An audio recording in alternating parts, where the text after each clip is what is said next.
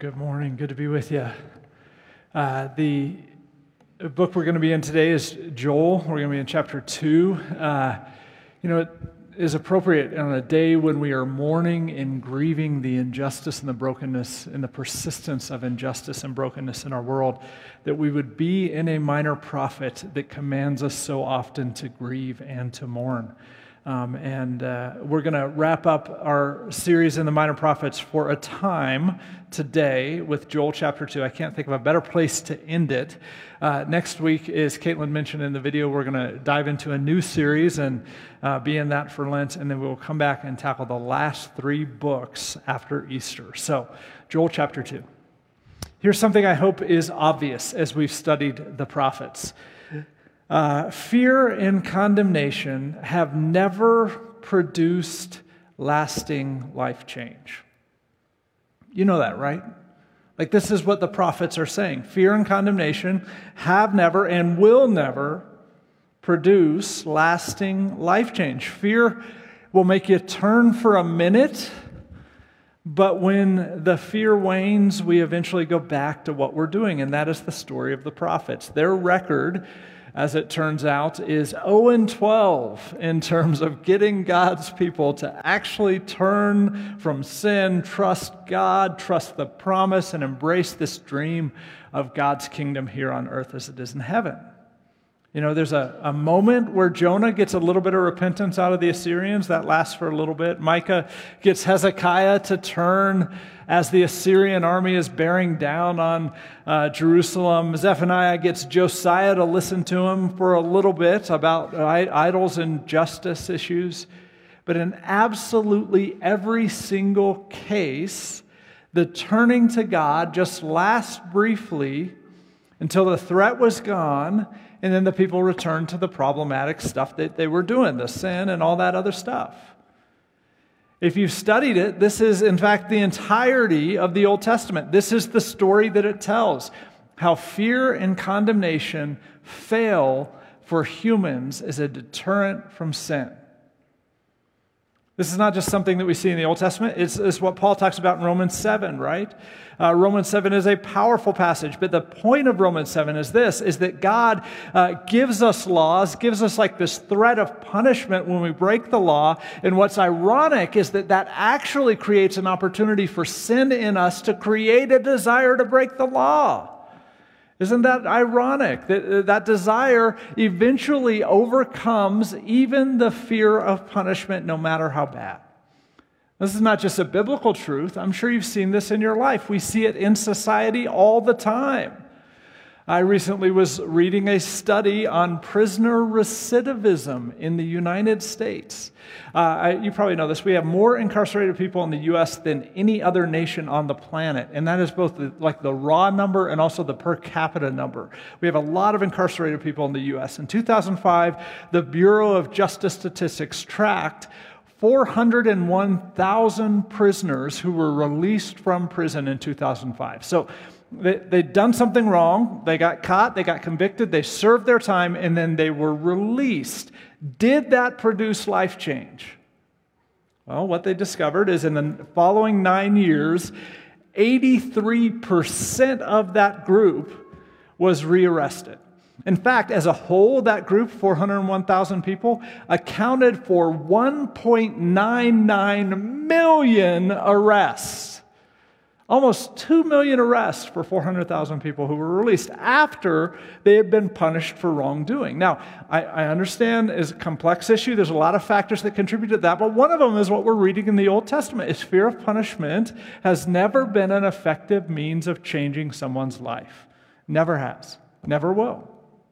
In fact, the way sin works, the threat of punishment can actually make us more interested in the sin, not less.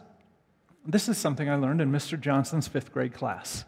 Mr. Johnson was my favorite teacher in elementary school. I loved him. I respected him. I enjoyed it. We were doing a study on the weather where you track the temperature every day, and 5th grade stuff like that. They'd send us out in groups of 5, and you'd look at the thermometer and you'd write down the temperature, and I don't know, we were supposed to learn something by that. But one particularly cold day, Mr. Johnson, who I liked, I generally tried to obey what Mr. Johnson said. He said to the class, he said, listen, I'm going to send you out there to check the thermometer, but it's so cold, I want you to know your body heat will raise the thermometer's temperature, so do not touch the thermometer under any circumstance, and if you do, you're going to have to sit in the corner. Now, this had never occurred to me, that I had that power, right? That my body heat could change the thermometer. I understand, like you're as a kid, you get your temperature taken all the time because you get sick. But in this context of like, is that even possible? And I couldn't stop thinking about it. I didn't understand why I couldn't stop thinking about it because I hadn't read Romans 7, but Paul clearly explains it right there. But suddenly all I could think about is touching that thermometer. And I went out there and I put my thumb on the thermometer. Like intentionally, it wasn't an accident. And that temperature shot up by about 10 degrees, and I was fascinated by that. And while I was sitting in the corner that day, I didn't realize I had just experienced the Old Testament in a nutshell, right? That is the story of the Old Testament. Fear, warnings of punishment have never been very effective at changing people's heart or getting us to do the right thing. Fear might keep us in line for a while, but when the source of fear is removed, sometimes it doesn't even have to be removed. Just even in the presence of the source of fear, we still have these unchanged hearts that we have to deal with. I think that's why the most important thing that we read in the prophets is not actually the judgment stuff. They talk a lot about that, but it's not actually the threat of punishment that's the most important thing about the prophets. I think the most important thing about the prophets, if I was going to sum it up in one word, is the word then. They use that word. They say then, or they'll say on that day. Because when the prophets are speaking like for now, like to their day, it's all about what people need to do. It's all about shape up, watch out, get your act together. God's going to punish you. But when the prophets say then, or on that day, or one day, suddenly it shifts from what we have to do to what God one day would do, right? And that is the most important part of the prophets, that they cast this vision of then. Then God will do for us what we never could do for ourselves. On that day, God would accomplish for us what all of the punishment and all of the world never could actually accomplish for us. And that's where Joel is going to take us in chapter 2, to that day. So find your way to verse 18 of chapter 2. We started last week looking at how Joel is talking about this horrible tragedy of the locust. It's a devastating situation in the ancient world.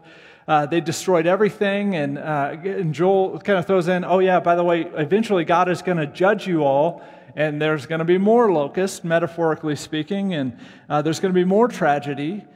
But the point of all of that is that when our world falls apart, we have to turn to God, we have to grieve, and turn to Him. And that's true whether the crisis is a result of our sin or just the brokenness of the world. But then he says the most powerful word in all the prophets, verse 18, then the Lord was jealous for His land and took pity on His people.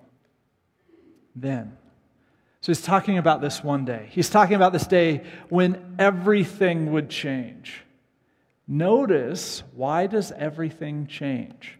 Or a better question is, why doesn't everything change? Notice what he doesn't say, right? He doesn't say, then the people got their act together.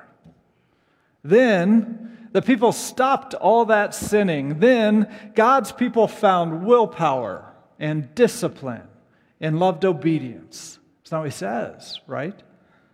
What he does say is, then God took pity on His people. Like, this is the moment that God looks at His people. This is the day when God looks at His people and says, I see that you are incapable of this. I will do it for you. Listen to what he describes. It's a pretty beautiful picture if you understand the ancient world and the dependence on the land and the jeopardy that they were in because of the locusts. Let me just read this over you. Try to picture this. Verse 19. The Lord replied to them, I'm sending you grain. new wine, olive oil, enough to satisfy you fully. Never again will I make you an object of scorn to the nations. I'll drive the northern horde far from you, pushing it into the parched and barren land. Its eastern ranks will drown in the Dead Sea, its western ranks in the Mediterranean Sea, and its stench will go up, its smell will rise. Surely he has done great things. Do not be afraid, land of Judah. Be glad and rejoice. Surely the Lord has done great things. Do not be afraid, you wild animals. For the pastures in the wilderness are becoming green. The trees are bearing their fruit. The fig tree and the vine yield their riches. Be glad, people of Zion. Rejoice in the Lord your God, for he has given you the autumn rains, because he is faithful. He sends you abundant showers, both autumn and spring rains as before. The threshing floors will be filled with grain. The vats will overflow with new wine and oil.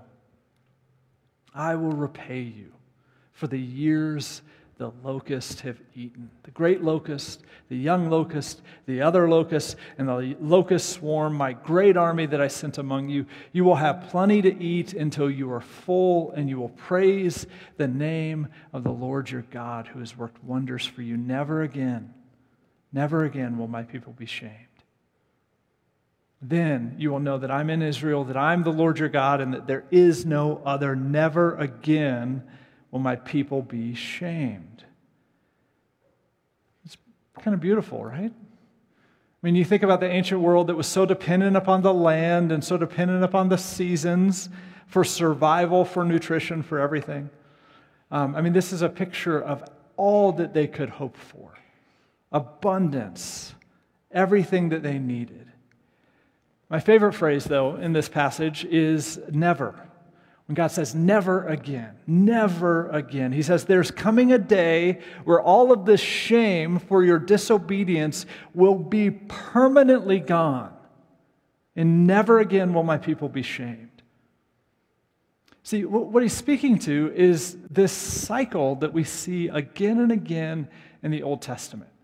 And I'm sure it sounds familiar to you. People do bad things, and God shows up through the prophets or through somebody else and says, hey, shame on you people. Stop it. Stop doing that, or I'm going to let you feel all the consequences of this sin. And the people say, well, that's scary. I don't think I want that, so let's stop. Let's stop doing it. And they stop. They say, we're so ashamed. God, please help us. And he steps in and he helps us. And then what happens? They forget. They forget the love of God. They forget the dream of God, and it happens all over again and again and again. And you and I are like thousands of years removed from this cycle that we read about in the Old Testament, but we still see it in our lives, don't we? Like we do something, and we struggle with a sin, and we feel shame about that. Shame is not just, I did something wrong, but it's like, I think there's something wrong with me. And none of us like feeling shame. Like we try to distance ourselves from that feeling, and so we're like, man, I got to get my act together. I got to pull it together and stop that thing. And so we swear we're never going to do it again. We're going to clean up our act, and we do for a while, and we start to feel good about ourselves, and then it wears off. And we're back at it again, and then that shame comes back, and the cycle continues again and again and again. Let me just point something out to all of us. This is true. This is like my summary of the entire Old Testament. You don't have to read it. I'm going to sum it up, all of it, for you. If you are seeking to shame yourself or someone else out of sinning, it will never work. Never. It never has. The entire Old Testament proves that. It has never worked. This cycle of shame and then trying harder, it just real simply is not New Testament biblical Christianity. That's not the faith that we've signed up for. That's Old Testament Jewish law-based religion, and it never works. And if you're trying to do that, shame yourself out of sinning or shame someone else out of sinning, let me just say, shame on you. Stop it. God's going to punish you for that. No, using shame to try to get someone to stop using shame is as crazy as using shame to try to get us to stop sinning. Show me a time when it's worked.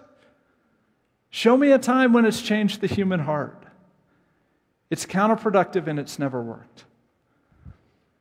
That's why Joel says, then, on that day, never again will my people be shamed.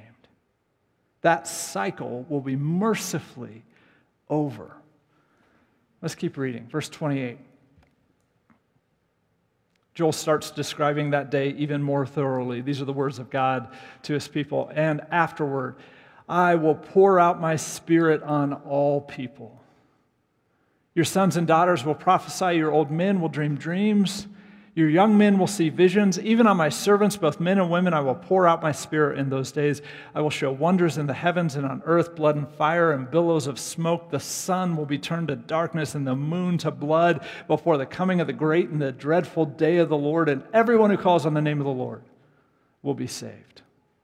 For on Mount Zion and in Jerusalem there will be deliverance, as the Lord has said, even among the survivors whom the Lord calls.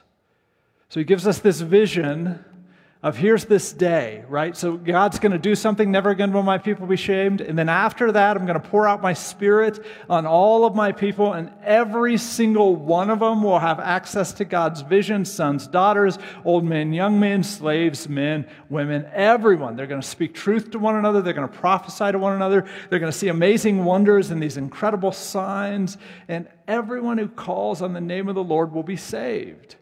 Side note here, if you want an Old Testament justification for women teaching men, which some churches struggle with, this is it. Everyone who has the Spirit of God was expected to speak what the Spirit revealed. And God's people were expected to listen to whoever spoke with the Spirit of God. And so it is relevant that he says both men and women, young and old, everyone is speaking to everyone else here. That is the point, that under the Spirit of God, when the Spirit comes, we're all on equal ground in our ability to hear from God and to speak it to one another. On that day, everyone's voice matters. Then, even slaves get to speak God's word to their masters, and God expects their masters to listen. That's the day he's talking about.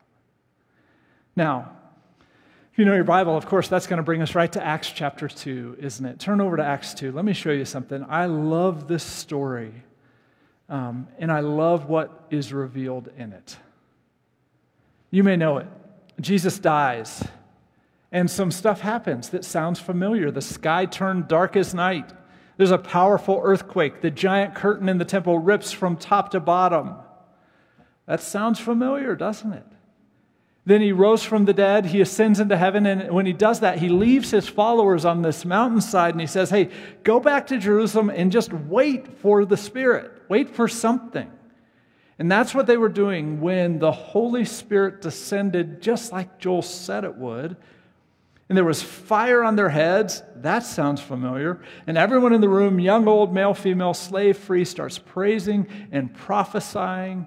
And there was such a commotion. People are like, what is happening? And everybody comes running, and there's a big crowd that gathers, and some people are like, I think they're drunk. No one realized this was then. This was the then. This was the on that day that for thousands of years, God's people had been hoping would come. And then when it showed up, they're like, what is going on here? We don't even recognize this. But one guy put it all together in that moment. It was the Apostle Peter. Look at what he says in Acts chapter 2, verse 14. Then Peter stood up with the 11, raised his voice, and addressed the crowd. Fellow Jews, all of you who live in Jerusalem, let me explain this to you. Listen carefully to what I say. These people are not drunk as you suppose. It's only 9 a.m. No, this is what was spoken by the prophet Joel. And then from memory, he rattles off what we just read. In the last days, God said, I'll pour out my Spirit on all peoples. Your sons and daughters will prophesy. Your young men will see visions. Your old men will dream dreams. Even on my servants, both men and women, I'll pour out my Spirit in those days, and they will prophesy. I'll show wonders in the heavens above and signs on the earth below, blood and fire and billows of smoke. The sun will be turned to darkness and the moon to blood before this coming of the great and glorious day of the Lord. And everyone who calls on the name of the Lord will be saved. He's saying this is the day. This is then. And then he explains why. Verse 22, fellow Israelites, listen to this. Jesus of Nazareth was a man accredited to you by miracles, wonders, and signs, which God did among you through him, as you yourselves know. This man was handed over to you by God's deliberate plan and foreknowledge, and you, with the help of wicked men, put him to death by nailing him to the cross. But God raised him from the dead, freeing him from the agony of death because it was impossible for death to keep its hold on him. He keeps talking, keeps explaining the story, but he kind of sums it up. This is his big finish. Look at verse 38. So what? Repent and be baptized, every one of you, in the name of Jesus Christ for the forgiveness of your sins, and you will receive the gift of the Holy Spirit, just like Joel said you would. The promise is for you and your children and for all who are far off and for all whom the Lord God will call. What's so amazing about this is for thousands of years they were anticipating it. And it's like this moment in time where, like, Peter is the first guy to say, this is that day. This is then. This is what we've been thinking about for so long. That day when the Spirit of God is loosed on the world, when it's poured out and everyone who calls on the name of the Lord is saved. That was this day in Acts chapter 2. That day when God's people would never be shamed again. That day happened 2,000 years ago. That is the day we're living in today. So what Joel's predicting, what Peter is announcing, is everything has changed. This Old Testament cycle is forever done. And this new day has come where everyone who turns to Jesus is saved, and everyone who turns to Jesus has full access to the Spirit of God, because God, in His great compassion, took pity on us and said, I see that you're incapable of this. I will do it for you. And He did it. And He delivered us by doing for us what we could not do for ourselves. And so I think this is maybe the lesson when you put these two passages together.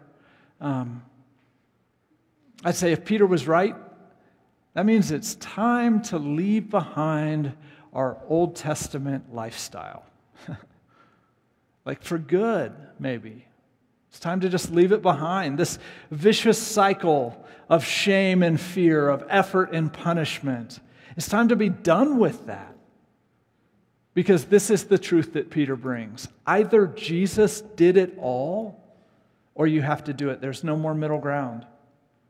Either Jesus earned it all, did it all we do is call on Him, or we have to do it. We have to avoid the shame, avoid the fear, avoid the punishment, and it's on us. There is no middle ground. It's one or the other.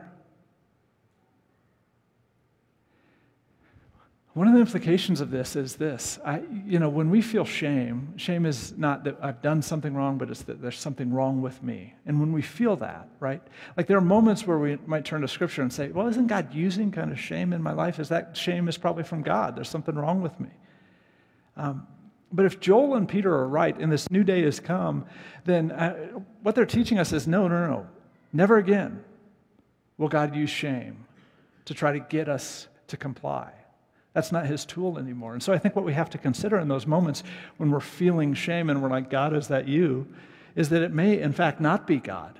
It may actually be the enemy of our souls trying to keep us in this effort-based religion that relies on us expending the effort to get acceptability with God instead of relying on the sufficient sacrifice of Jesus Christ.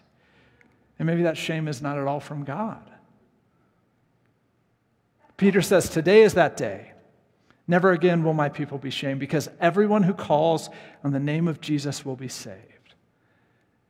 Like, this is the most radical shift in the history of shifts, right?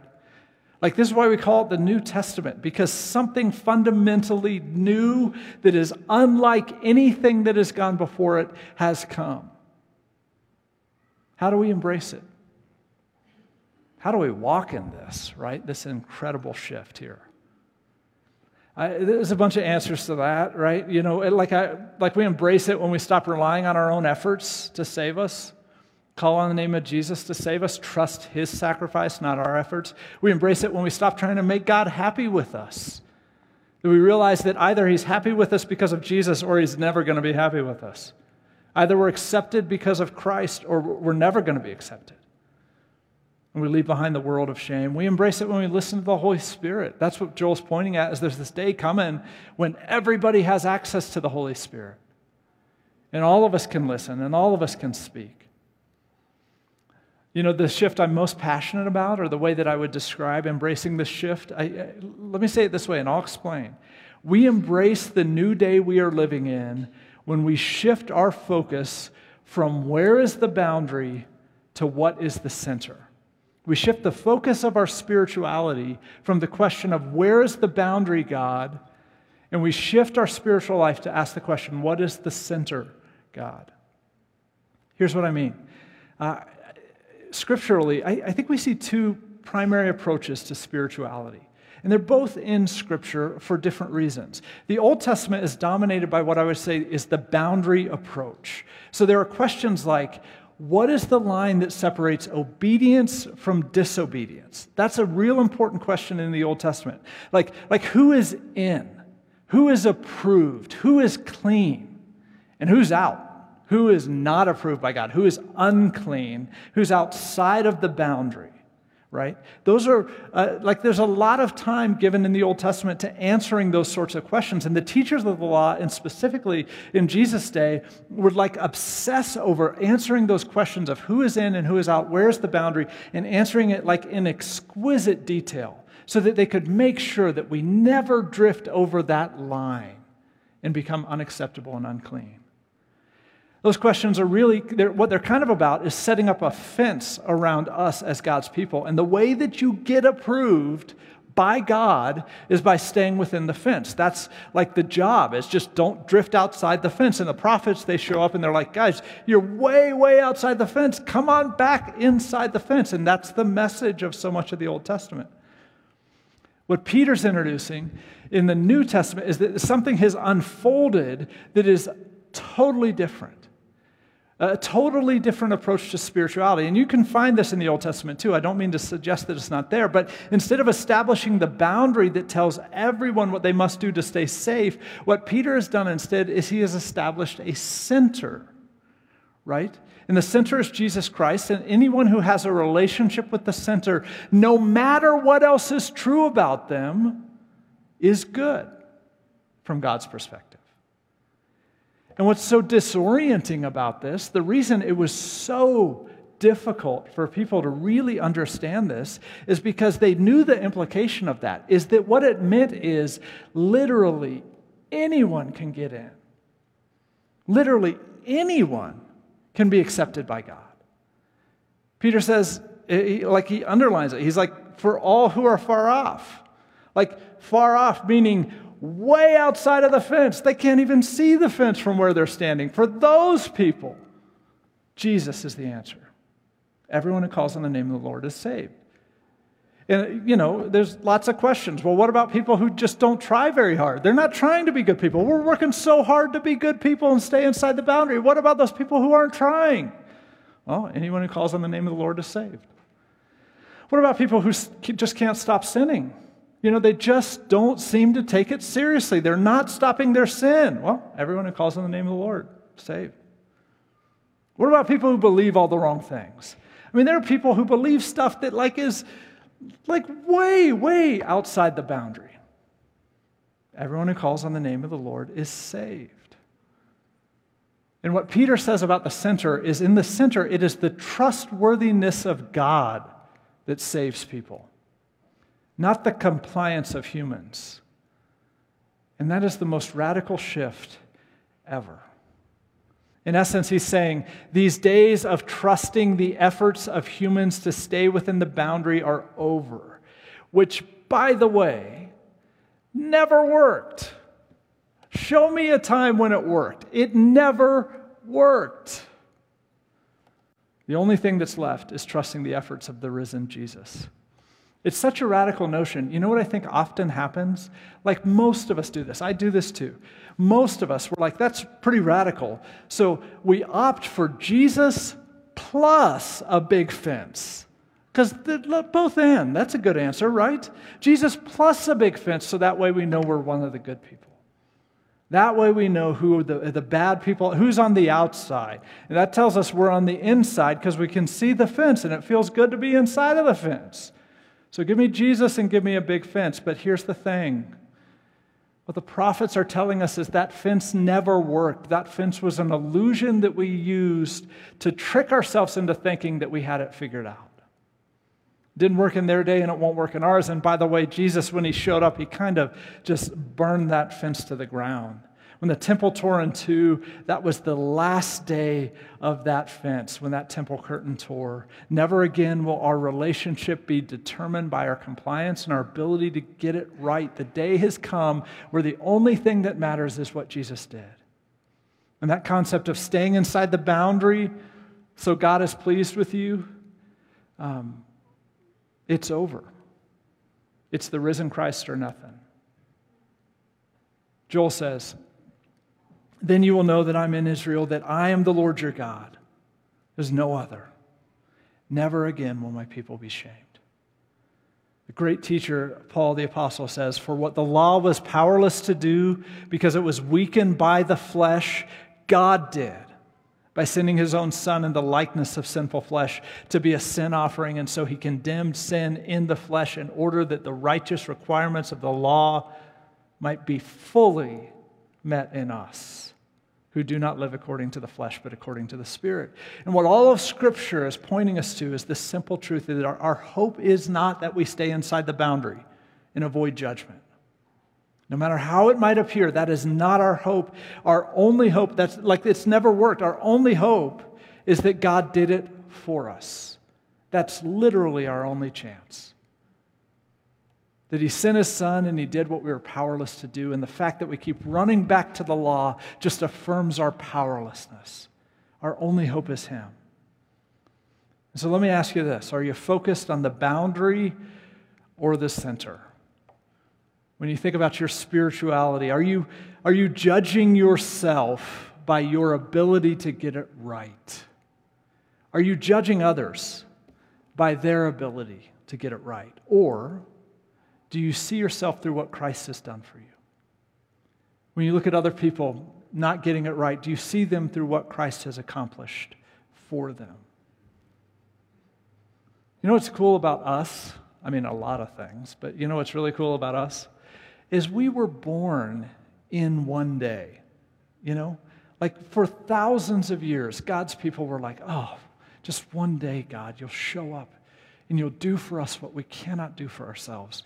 Just that is our hope that then you will do it. You and I were born in that day. Like that day happened thousands of years before you and I ever showed up on the scene. So since we have inherited this really awesome thing, like we didn't do it. It was done long before we got here. We just inherited this really awesome thing. Let's not run back to that Old Testament way of life. Let's not cheapen the hopes of our spiritual mothers and fathers by living in Old Testament spirituality where we try to behave ourselves out of shame and fear and into acceptability with God. Joel tells us on that day, Peter tells us on this day, God has done what we were powerless to do for ourselves. And if he has done it, there's no shame for us to overcome. There is no fear for us to avoid with God. There's no fence of acceptability that we have to find and stay inside of. There's just a Jesus to love because he's done it all. Let's live into that identity. God, we come to you surprised and disturbed. It's honestly hard to even believe that you would do for us what we couldn't do for ourselves. But we're humbled and thankful. And so, God, I ask for each of us that you would draw our eyes away from boundary-keeping spirituality and towards just the center of Jesus Christ. May we orient around that. May we trust that even when we are far off, that is all that matters is what you've done. Lord, I don't like to be pitied particularly, and yet I read this and I am so deeply grateful that you took pity on us and did for us what we could never have succeeded at doing.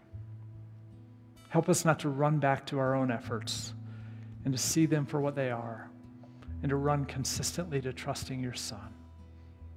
In his name we pray. Amen. Let's stand together.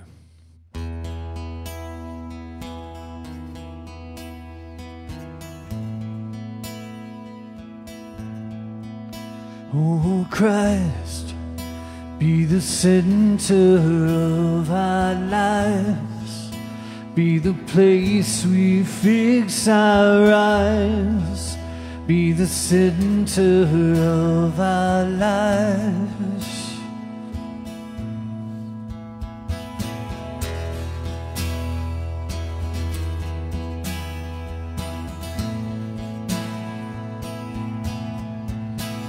You're the center of the universe, everything was made in you.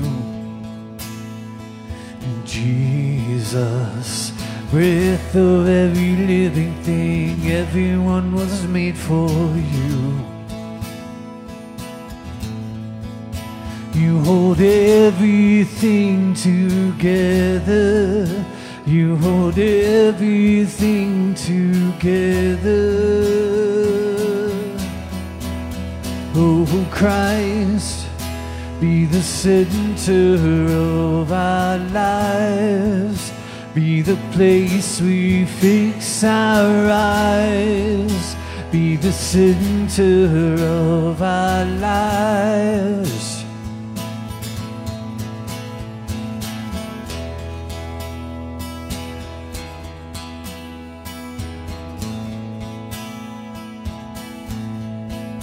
You're the center of the universe, everything was made in you. Jesus, breath of every living thing, everyone was made for you. You hold everything together, you hold everything together. You hold everything together, you hold everything together. Oh, Christ, be the center of our lives, be the place we fix our eyes, be the center of our lives. Oh, Christ, be the center of our lives, be the place we fix our eyes, be the center of our lives. And we lift our eyes to heaven, and we wrap our lives